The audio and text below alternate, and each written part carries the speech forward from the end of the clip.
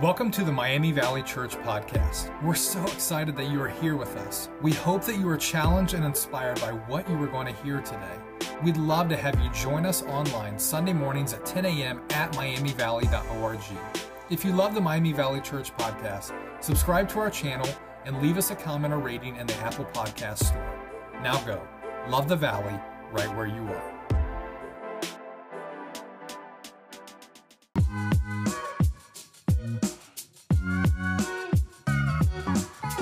Hey, good morning and welcome to Miami Valley Church. My name is Pastor Jed, and I want to say thank you for allowing us into the church that's meeting in your home this morning. We are going to continue in our series On the Road Again as Dr. Cox leads us through Psalm 132. I hope that you are ready. I'm excited this morning. Let's get into it.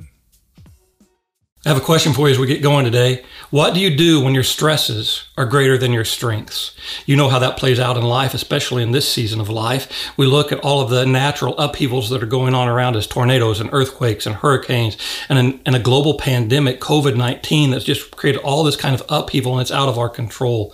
Add to these natural upheavals, add this national and international unrest. We see all of the unrest all across the world and in our own communities, and it causes great stress. Add to those two things, just personal uncertainty, and we just don't know how to operate when our stresses are greater than our strengths. But we're going to find out, how do we do that as we look at Psalm 132 today.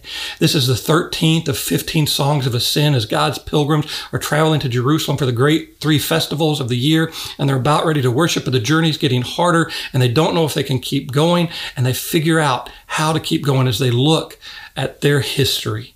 And so today, maybe we could get at this a different way. As I think about this, I believe that every individual has the desire to do something great for God.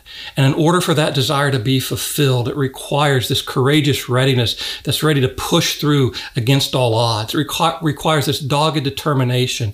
It requires a spirited and focused resolve to just keep going. In a word, it requires pluck. We don't use that word very much in its noun form. We use it in its verb form to pluck our eyebrows or to pluck feathers out of a bird. But in its noun form, pluck means this spirited, courageous determination. And as we look at Psalm 132 today, we're going to see a whole bunch of pluck. And so I want to invite you to stand as I quote Psalm 132. As I recite it, maybe somebody in your house church has memorized it and they'd like to recite it, so you can just hit mute and then we'll join back together for the teaching. But Psalm 132, we stand in reverence to God's word. Psalm 132, a song for pilgrims ascending to Jerusalem. Lord, remember David and all the affliction that he endured. He swore an oath to the Lord. He made a vow to the mighty one of Jacob. I will not enter my house. I will not lie on my bed. I will not let my eyes sleep nor close my eyelids in slumber until I have found a place for the Lord, a dwelling place for the mighty one of Jacob. We heard that the ark was in Ephathra until we came upon it in the distant woods of Jair. Let us go to his dwelling place. Let us worship at his footstool, saying, Arise, Lord, enter your resting place forever, you and the ark of your might. May your priests be clothed in righteousness. May your faithful people sing for joy. For the sake of your servant David, do not reject your anointed one. The Lord swore an oath to David. With a vow he will never revoke. I will place one of your sons upon your throne. And if your sons agree to the terms of my covenant and the laws that I will teach them, then their sons will sit on your throne forever and ever. The Lord has chosen Zion. He has desired it as his dwelling place, saying, This will be my resting place forever. I will dwell here. I have desired it. I will bless this city with abundant provisions. I will feed and satisfy its people with food. I will clothe her priests with salvation, and her faithful people will ever sing loudly for joy. Here, I will make a horn blossom for David. I will set up a lamp for my anointed one. I will clothe his enemies with shame, but his head will be adorned with a radiant crown. God, would you take this word of yours, plant it deep into our hearts so that we can have courage and spirited determination when we face weaknesses. Our stresses are greater than our strengths. In Jesus' name we pray. Amen. Psalm 132 18 long verses that when you dig into them, you see they cover the entire Bible from Genesis all the way to Revelation. And we don't have time to get into that in the 20 minutes or so that I'm going to spend with you. So I hope you'll get involved in one of our Miami Valley groups. Maybe your house church will want to go more in depth. Maybe one of the groups through the week is going to want to go more in depth as you just dig in. There's so much in this song that helps us understand what to do when our stresses are greater than our strengths. So what I want to do is I just want to go through the psalm kind of verse by verse and just make some applications for what it might mean for us as individuals, what it might mean for us as a church. And so if you look at this psalm, Psalm 132, it really divides into two halves, verses 1 through 10, and then verses 11 through 18. As you look at these, I would put some overarching scriptures on top of them. So verses 1 through 10, I would remind you that the scriptures say that God has planted eternity in your heart. I would remind you that the scriptures say that you're God's workmanship created in Christ Jesus to do good works, which he's prepared in advance for you to do. That there is a desire inside of you to do something great for God. And if you're going to fulfill that desire, it's going to require pluck. So let's just look at this psalm. Verse 1 starts out, Lord, capital L, capital O, capital R, capital D. It's an appeal to the God with whom the songwriter has a personal relationship. In this instance, we don't know for sure who the psalm writer is. Some of these songs, of a sense, have said a song of David or a song of Solomon, but this one doesn't give us that indication. But I do not think, our tendency when we don't know who writes the song is to immediately think that it's David. And that's true in many of the Psalms, I think, but not with this one, because it says, Lord, remember David. And David doesn't talk about himself that way. David's much more intimate in a relationship with God than to talk about himself in the third person. David's going to say me and my.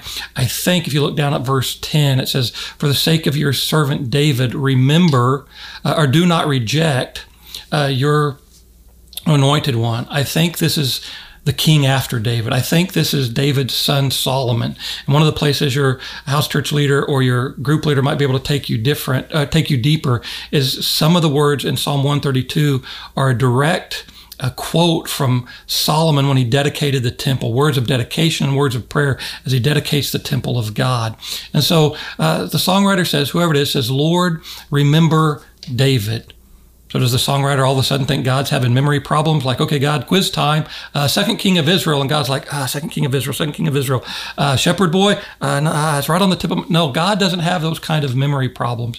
For those of you just becoming familiar with the Bible, it's broken down into 66 books and into what we call two testaments. So the first 39 books, the Older Testament, written mainly in Hebrew. The last 27 books, the New Testament, written mainly in Greek. And so the Hebrew word for remember here, it means God take action. What we understand is that when we talk about remembrance, according to the Hebrew language and to the Hebrew mindset, it's remembrance leads to action. God, I'm asking, this is a prayer asking God to act. And he says, God, Lord, remember David and all the afflictions he endured. Some of your translations say hardships. This isn't external hardships, and David went through those, right? A decade of his life, all of his 20s, he's on the run from King Saul. And he's going to endure hardship, sleeping in caves, and his own son's going to try to take over his throne. It's not about external hardships. This word afflictions, hardships, it talks about mental distress, anxiety of the soul. That something's so heavy on your mind, so heavy on your heart, that it's just causing distress when your stresses are greater than your strengths. And what are they? And the songwriter gives us some indication that there was one thing heavy on David's mind, and we're going to see what that is. The songwriter is going to say, David swore an oath to the Lord. He made a vow to the mighty one of Jacob. The mighty one of Jacob's a name for God that's used only 5 times in all of the scriptures, 2 of them right here in Psalm 132. Jacob, as you're becoming familiar with the scriptures, is referred to as one of the fathers of our faith. Sometimes he's referred to as the God of Abraham, Isaac, and Jacob. Jacob is on the run in the Old Testament, Genesis 28, I think. He's on the run from his brother Esau. And he's exhausted, and he stops, and he falls asleep, and he uses a rock, a stone, for a pillow. And he has this amazing dream, and he sees this ladder. Some translations say a staircase. He's got people going up and down to and from heaven. And he wakes up, and he says, I'm an idiot. God was in this place, and I didn't even know it. I'm going to take this stone, and I'm going to build something. And he calls that place and that stone, what he builds, Bethel, the house of God. And so Jacob is the first one who makes a vow to be intentional about building the house of God. And that's that's what's on David's mind, that he's going to build the house of God. What we would say is the temple. And ultimately, God's going to tell him no, because you're a man of war and your son Solomon's going to build the temple. But David has a heart to return God to the central place of a nation, to return God, to put him in his rightful place. And that's just been neglected over the years. And so he says, he swore an oath to God. He made a vow to the Mighty One of Jacob. Listen to what David said, and just if you don't feel the angst, I will not enter my house. David's acknowledging that the songwriter's acknowledging that David's priorities were out of line. He built himself a house, but didn't build God one. He had a dwelling place, but God didn't have a dwelling place. I will not lie on my bed. He had a resting place. God didn't have a resting place. It reminds me of the words of Jesus when some would-be followers came up to him and said, we'll follow you. And Jesus said, foxes have dens and the birds of the air have nests, but the Son of Man has no place to lay his head. So David says, I will not enter my house. I will not lie on my bed. I will not let my eyes sleep, nor will I let my eyelids close in slumber. This keeps me awake at night. I wake up in the middle of the night, and this is what's on my mind. And I think some of us wake up in the middle of the night with things on our mind, but not the purposes of God. When's the last time the purpose and the mission of God and how you are supposed to love and share Jesus from your home in this valley, when that was what was on your mind, the purpose and the mission of God, that great thing that God wants you to do for him? This is just on David's mind all the time. And he can't stop thinking about it. He says, I will not enter my house. I will not lie on my bed. I will not let my eyes sleep, nor my eyelids close in slumber, until I find a place for the Lord, a dwelling place for the Mighty One of Jacob. By the way, that great thing that you desire to do for the Lord, it's not going to happen in one big step. It's going to happen step by step by step. And each step, you're going to have pluck to keep going. Why do I say that? Because in the Hebrew, that phrase dwelling place, it's not singular, it's plural. David says, until I find dwelling places for the Lord. Now, it's not that God needs multiple dwelling places. In fact, in the scriptures, the Lord is adamant that no structure built by human hands can contain him. Read Isaiah 61 verses 1 and 2 sometimes, and other parts of the scripture where God's just going to be adamant that the heavens are his throne and the earth is his footstool, that he is dwelling in the heavens. So it's not there, but it's dwelling places. What's it mean? In order for David to find this place for God to dwell and place for God to rest, it took a whole bunch of steps. For example, he had to go and he had to make sure Jerusalem was firmly in the control of the land of Israel. He had to fight a battle for control of the city. He had to find a place where the temple could be built. But when he found the place, God said, that's the place. You know what? Somebody else owned it. It was a threshing floor, and David had to pay so that he could buy the piece of land. And he had to do all of these things step by step by step to accomplish the desire that was in his heart. And it's going to be the same for you. And with each step, you've got to have this pluck, this courageous readiness to push through, this dogged determination, and David had it. And then the song says, we heard that the ark was in Ephrathah. The ark, what's he talking about? It's the Ark of the Covenant. It's this box that's like 45 inches long. It's 27 inches deep, 27 inches wide. It's covered in gold, and it represented the presence and the power of God. And whenever it went with the Israelites in battle, if it went before them and they handled it correctly, God's Spirit went ahead of them and they were victorious in battle. But somewhere along the line, they forgot to handle it correctly. And the Philistines, in a battle against the Israelites, the Philistines captured the ark and took it away. And the ark now, over the course of time, has disappeared from the thinking of the people. We know that for a while, the ark resided in a city called Shiloh. For a while, it resided in Bethel. For 20 years, it resided in this city called Kiriath Jearim. And so David's like, I need to get God back to the center of the nation, and I'm not going to build a temple, but oh yeah, we need the ark. Where's the ark? And nobody knew. But one day, David just heard, we heard that the ark was out in Ephrathah. Some people think that's Bethlehem, but I think it's the region of Kiriath Jearim, and where the ark remained for 20 years. And David hears, so he organizes this search party, and they go looking for the ark, and it's not in Kiriath Jearim. And then it just says, we discovered it in the distant woods of Jair. Again, another name for Kiriath Jearim. It was just out in the woods. You get the picture, right? That when our priorities are out of line, when we're more concerned about our house than God's purpose, when we're more concerned about those things, we begin to neglect the presence of God. When I read this, that the ark was just laying out in the woods, it immediately made me think of something our daughter found while she was out of the woods away at college, and she brought it home. And it's this Quaker State sign. And you can just tell by looking at this Quaker State sign that it has been out in the elements for a long, long time. It's rusted. Part of the sign's gone. The sign doesn't have its original luster. Maybe you've seen an episode of American Pickers where the guys are out picking in a junkyard and they've got like trees growing through old cars because they've been sitting there so long. Well, this didn't happen to the ark, that it lost its luster. It was still covered in gold and still brilliant and amazing, but it had been neglected. Somebody just left it out in the woods because they had forgot about the power and the importance of the presence of God.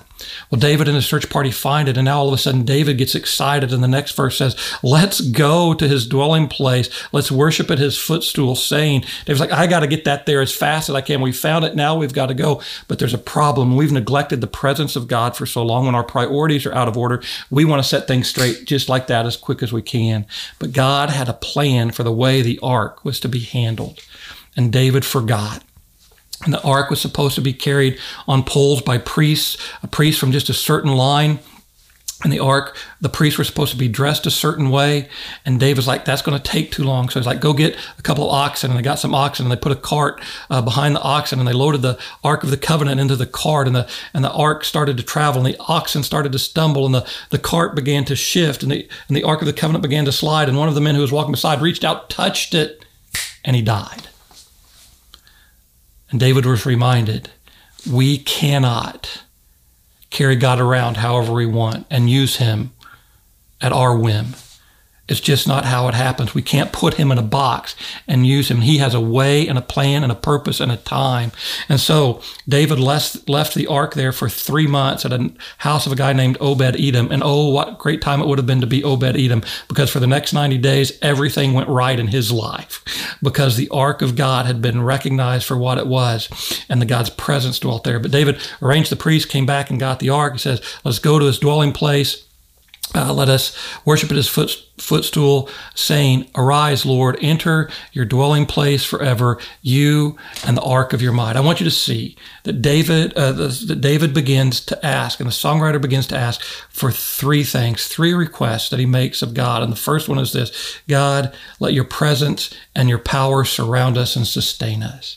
God, we need your presence and we need your power. We've neglected it for a couple of decades now, but we acknowledge we need your presence and we need your power. Reminds me of the words of Moses when he was sent to lead the people of Israel out of the land of slavery to the land of promise. He just looks at God and says to God one time, God, I want to go from here to there, but if your spirit doesn't go with us, don't even take us. And my friend, it's about the presence and the power of God. And David is just saying in this vow that he's made, God, now that I'm returning the ark to its place, I don't want it to just be a symbol. I don't just want it to be a religious trinket. I want it to be the representation of your actual presence and your actual power. God, let your power and your presence sustain us and surround us. And then the song goes on to say, it says, may your priests be clothed in righteousness, and your faithful people sing for joy. The second request very simply is this: God, let your faithful people serve you with joy. Once we've forgotten God's presence, when we try to do something for God in our own strength and our own power, it becomes more ritual and routine and almost drudgery. It's like, God, restore to us the joy of serving you. And it's just this amazing request. And then the last request, verse 10, very simply is this. He says, for the sake of your servant David, do not reject your anointed one. God, would you allow me to be involved in your promised plan?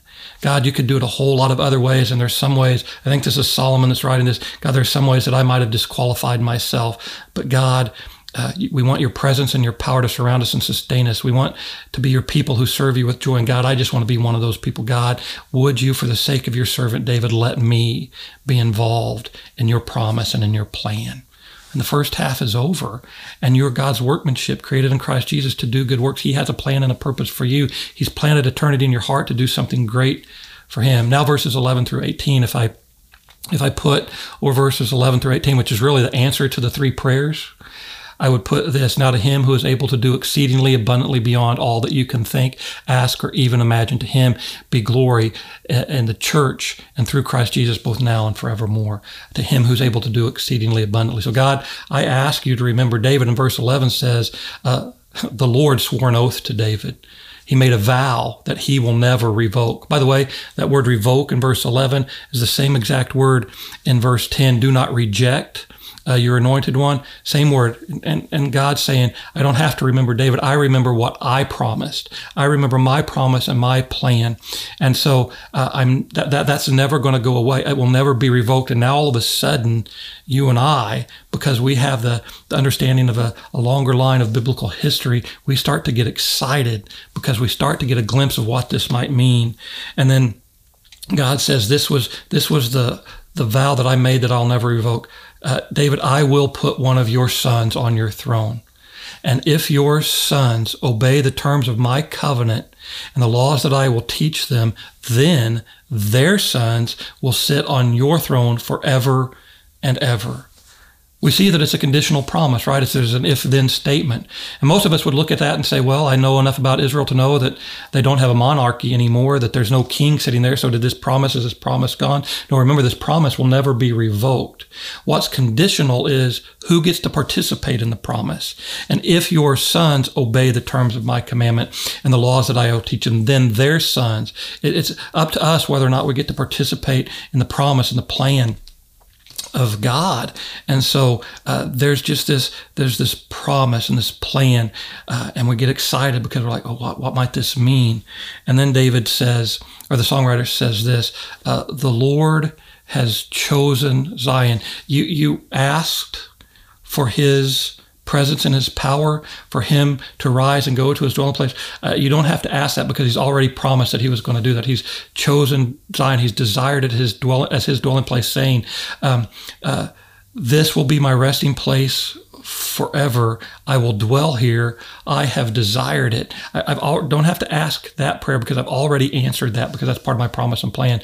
But look, he's the God who does exceedingly abundantly beyond. He doesn't just give us his presence and his power. He gives us his abundant provision. I will bless this city with abundant provision. I will satisfy its poor with food. God is going to give us our daily need, and he is going to give us more than we need to get through the day. He's going to give us everything we need so that we can live a life filled with pluck. It's not just power and presence. It's even more. It's his provision. And it's not just provision. It's his abundant provision. It's meeting our every need. That's why Jesus taught us to pray, give us this day our daily bread. It's what God has promised to do. And so the first answer is even more. I'm not just going to give you my presence and my power. I'm going to give you presence, power, and provision. And then the next request was, remember, let your people serve you with joy.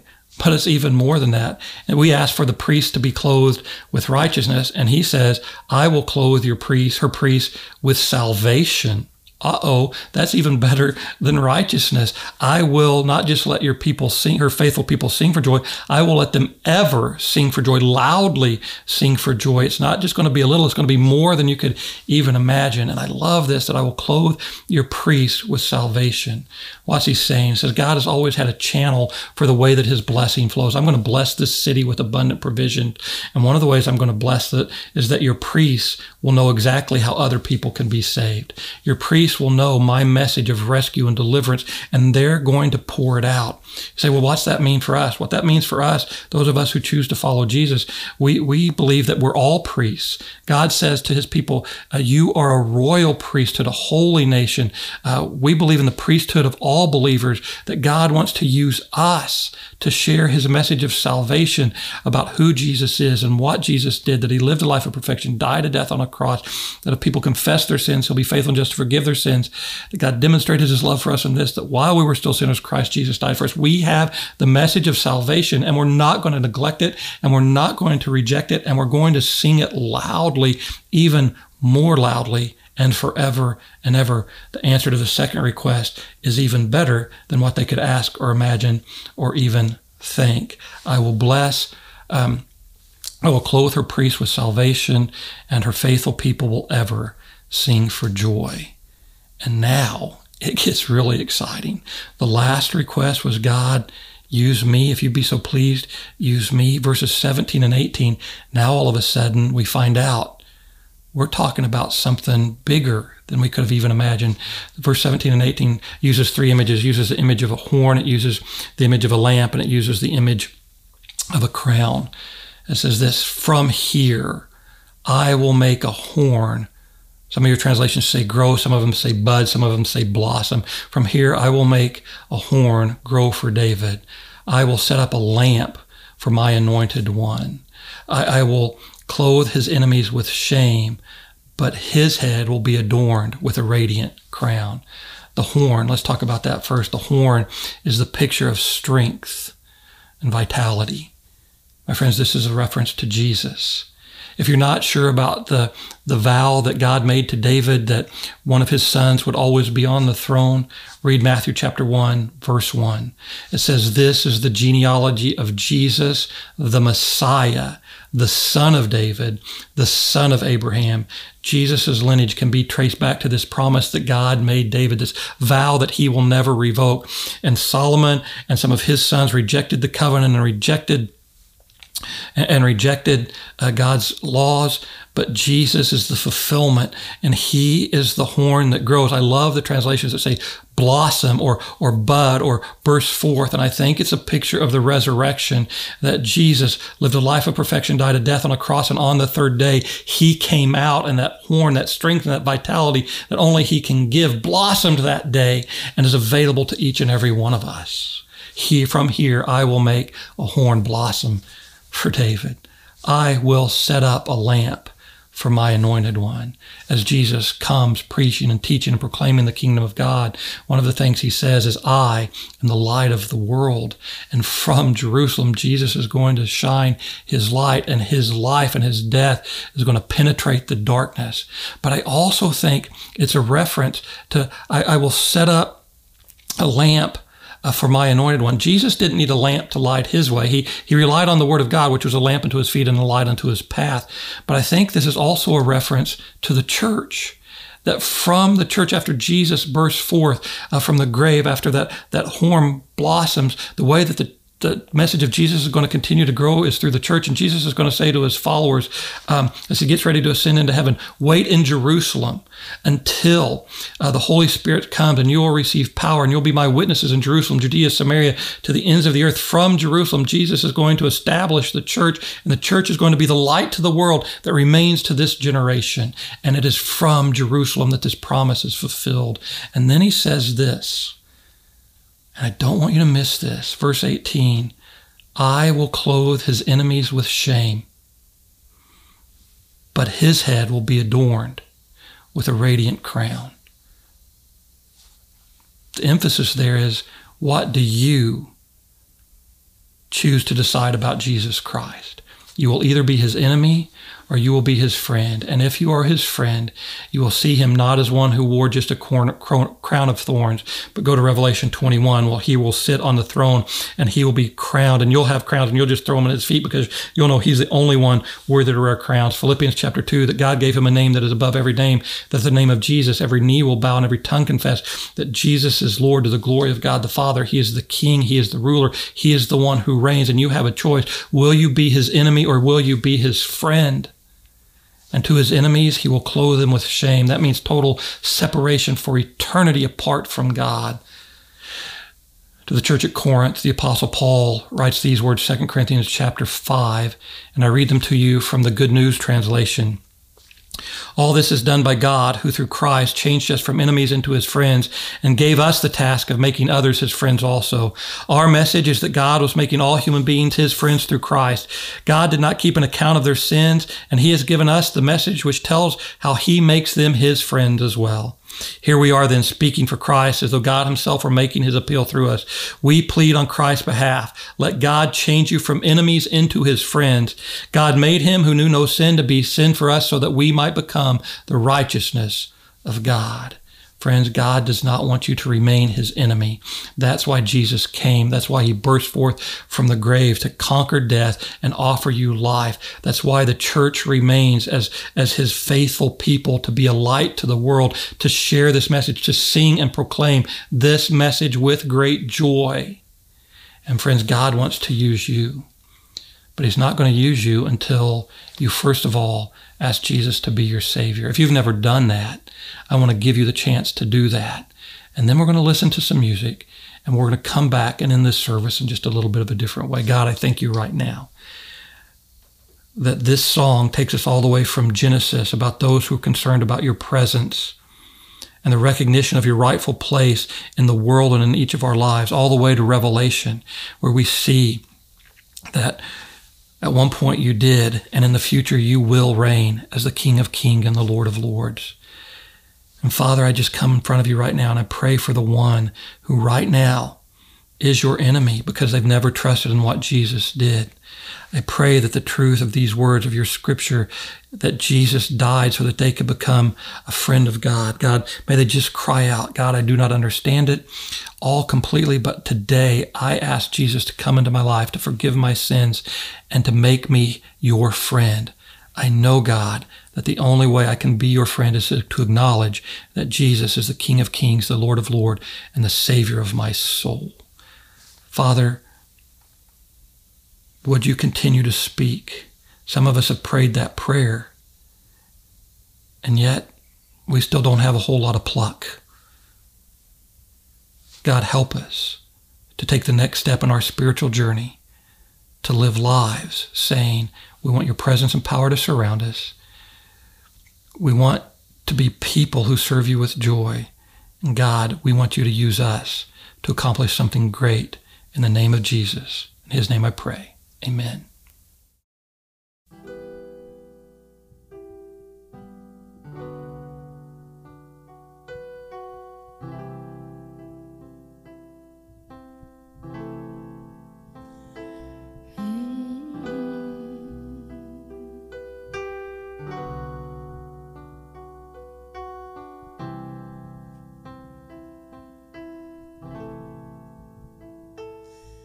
May we never lose our wonder.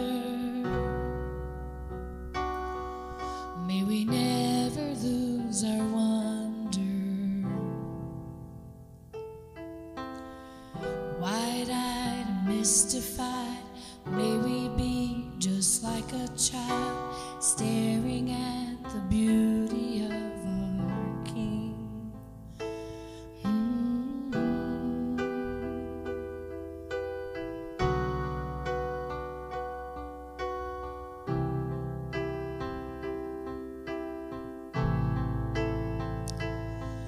May we never lose our wonder. May we never lose our wonder. Wide-eyed and mystified, may we be just like a child, staring at the beauty of our King.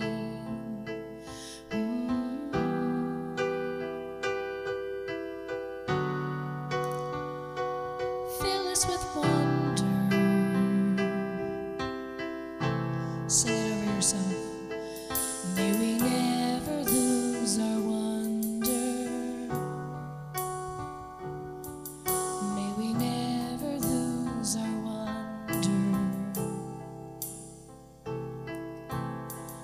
Wide-eyed and mystified, may we be just like a child, staring at the beauty of our King. 'Cause you are beautiful in all your ways. Yes, you are. You are beautiful in all your ways. King of Kings, you are beautiful in all your ways. Oh, you are beautiful in all your ways.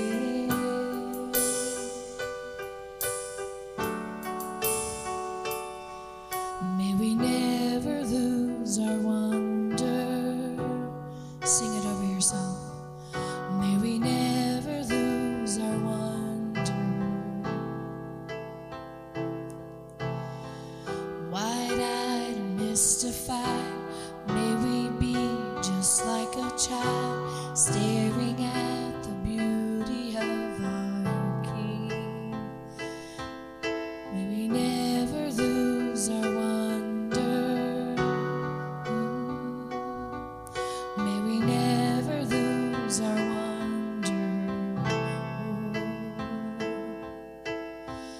Wide-eyed and mystified, may we be just like a child, staring at the beauty of our King.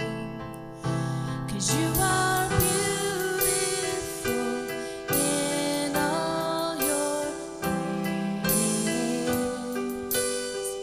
Oh, yes, you are. You are beautiful in all your ways. Oh, my King of Kings.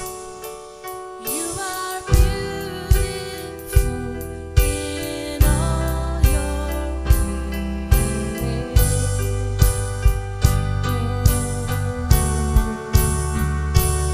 You are beautiful in all your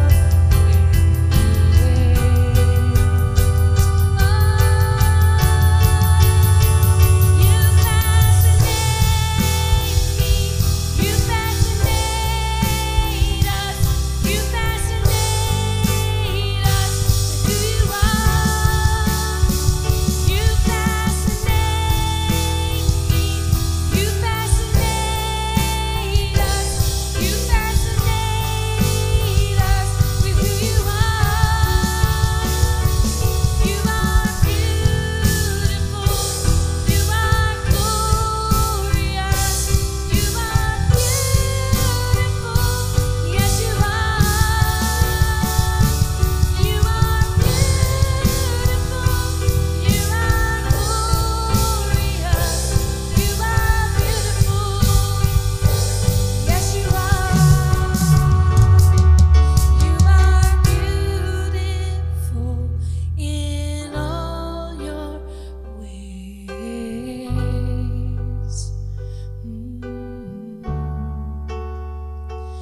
You are beautiful in all your ways. King of Kings. You are beautiful in all your ways.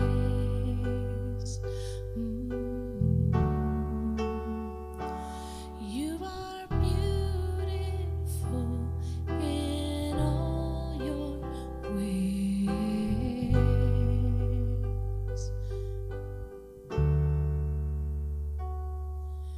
May we never lose our wonder. May we never lose our wonder.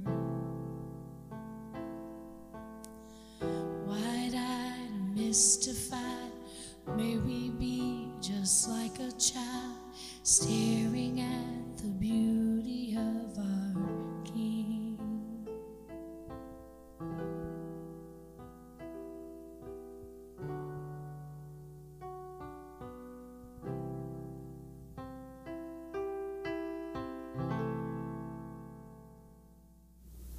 I am rejoicing with those of you who today have said, God is now my friend, that you have trusted Jesus. And if that's you, would you please let us know by sending us an email to start@miamivalley.org, start@miamivalley.org. You need to tell somebody. And if you're in a house church with others and you've asked Jesus to be your Savior, do not leave that house this morning without telling somebody.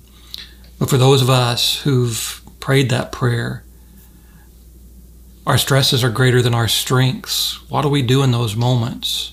And Psalm 132 tells us, and it starts in verse 1, we need to remember. I'd like to ask the question a little bit different way as we get ready to go to the Lord's table. What do you do when you're down on your pluck? when you don't have the strength to face all your stresses, well, you need to remember, and remembrance leads to action. And what we need to remember is we need to remember Jesus. Jesus said when he shared this meal with disciples to take the bread and eat it in remembrance of him, and remembrance leads to action. To take the cup and drink it in remembrance of him, and remembrance leads to action. And that action ought to be joyful service and the desire to let God use you to accomplish his purpose, and it ought to keep you up at night. Do you remember when you first asked Jesus to be your Savior? You know what you had when you first asked Jesus to be your Savior? You had a whole lot of beginner's pluck. You had a whole lot of courageous readiness to push through any obstacle that came your way, to tell anybody and everybody who Jesus was. You served him with great joy. Right now, you don't have much pluck, and you need to come to this table and remember. Remember Jesus, and let remembrance lead to action. Most of the time when we take the Lord's Supper, we read from that passage of Scripture, the Last Supper, or from the book of 1 Corinthians, where it lays out the requirements for this meal. But I just want to say to you today, I want to share with you a prayer for pluck. It's from King David himself, found in Psalm 51. And I just want to read a few verses, and I want this to set the tone for the Lord's Supper. David writes this: "Cast me not from your presence, or take your Holy Spirit from me." You need a whole lot of pluck when the presence and power of Jesus doesn't surround you. The second part of this prayer: "Restore to me the joy of your salvation, and grant me a willing spirit to sustain me." You need God to let you hear, God to hear you say, "God, I want to serve you with joy. Restore to me the joy of your salvation." You had it when you were a beginner, when you had a whole lot of pluck, and now it's gone. And then verse 13 of Psalm 51, "Then I will teach transgressors your way, so that sinners will turn back to you. You will sing and shout and proclaim the message of Jesus," because God wants to use you to do something great. You have a desire to do something great for God. God has a desire to do something great in you and through you. Would you remember that as we go to this meal? On the night that Jesus was betrayed, he took the bread and he broke it, and he said, "This is my body. It's for you. Take, eat in remembrance of Jesus."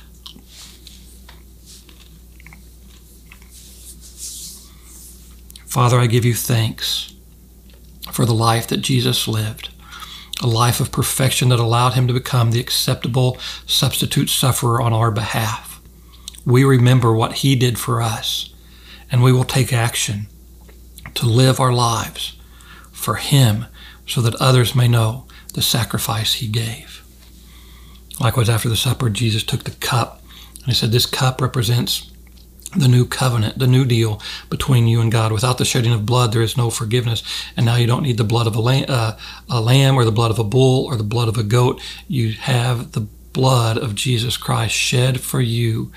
He loved you so much that he gave his life. Jesus, let me put it another way, went all the way to the cross. He became obedient unto death, even death on a cross. He had a whole lot of pluck for you, a courageous readiness to do whatever it is God called him to do, so that you and I could have life, so that he could conquer the grave. And he said, "This is my blood, which has been shed for you. Take, drink in remembrance of Jesus." Father, I give you thanks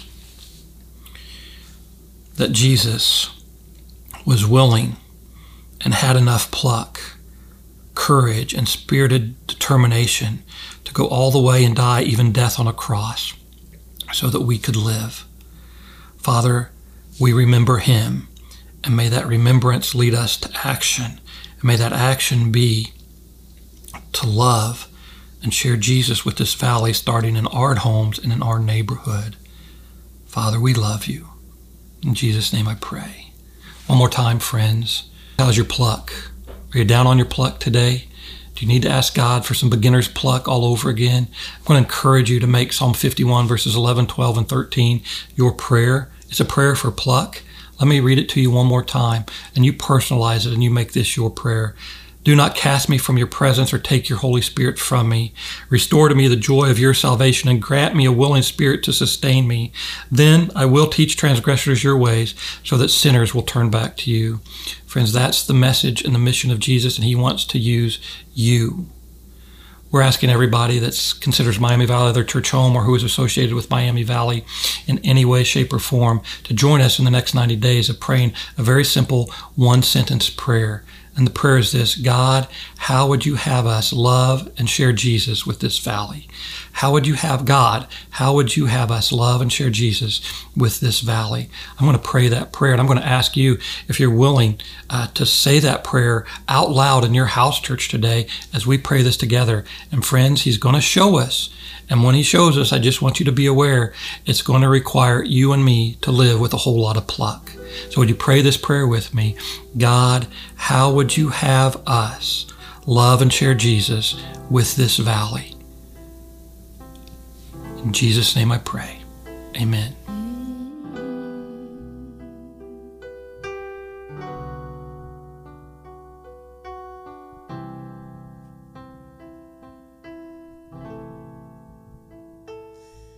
May we never lose our wonder. May we never lose our wonder. Wide-eyed and mystified, may we be just like a child, staring at the beauty of our King.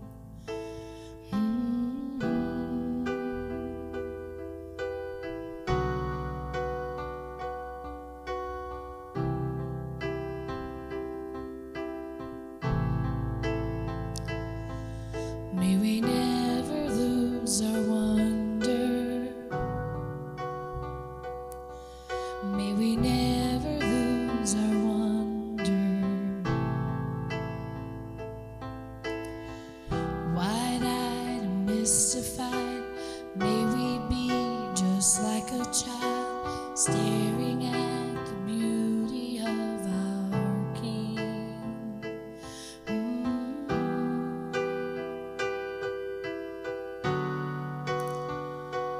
Fill us with wonder. Say it over yourself. May we never lose our wonder. May we never lose our wonder.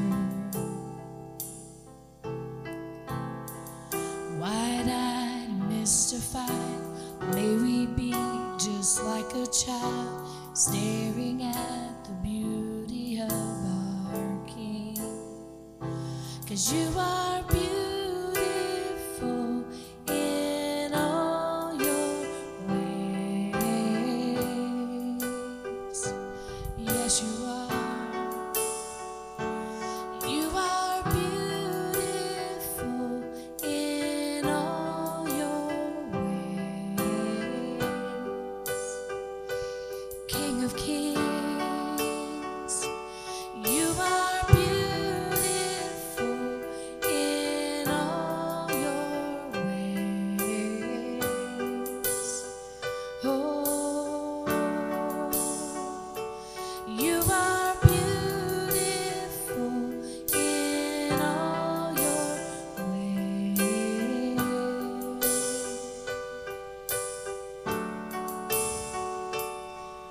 May we never lose our wonder. Sing it over yourself.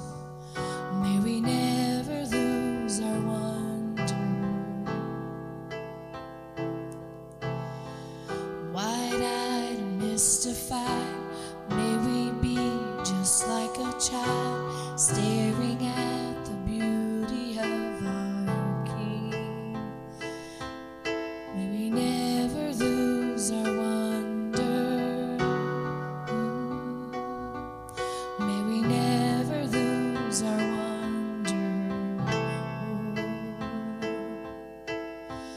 Wide-eyed and mystified, may we be just like a child, staring at the beauty of our King.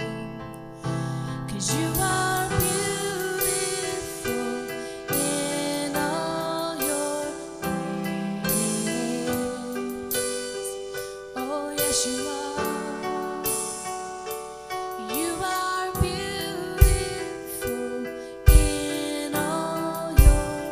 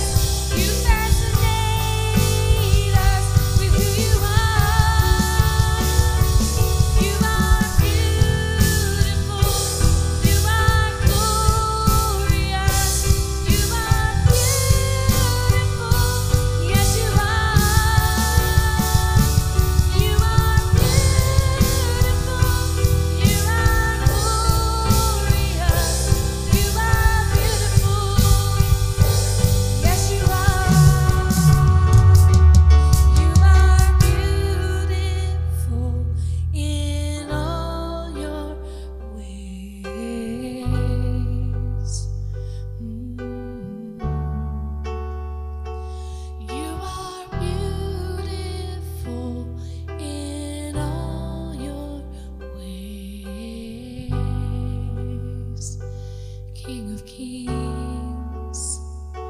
You are beautiful in all your ways.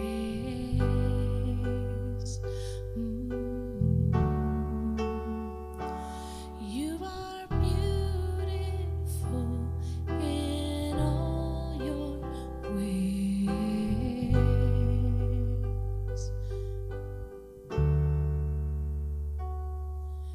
May we never lose our wonder.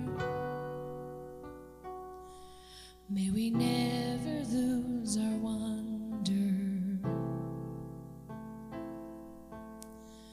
Wide-eyed and mystified, may we be just like a child staring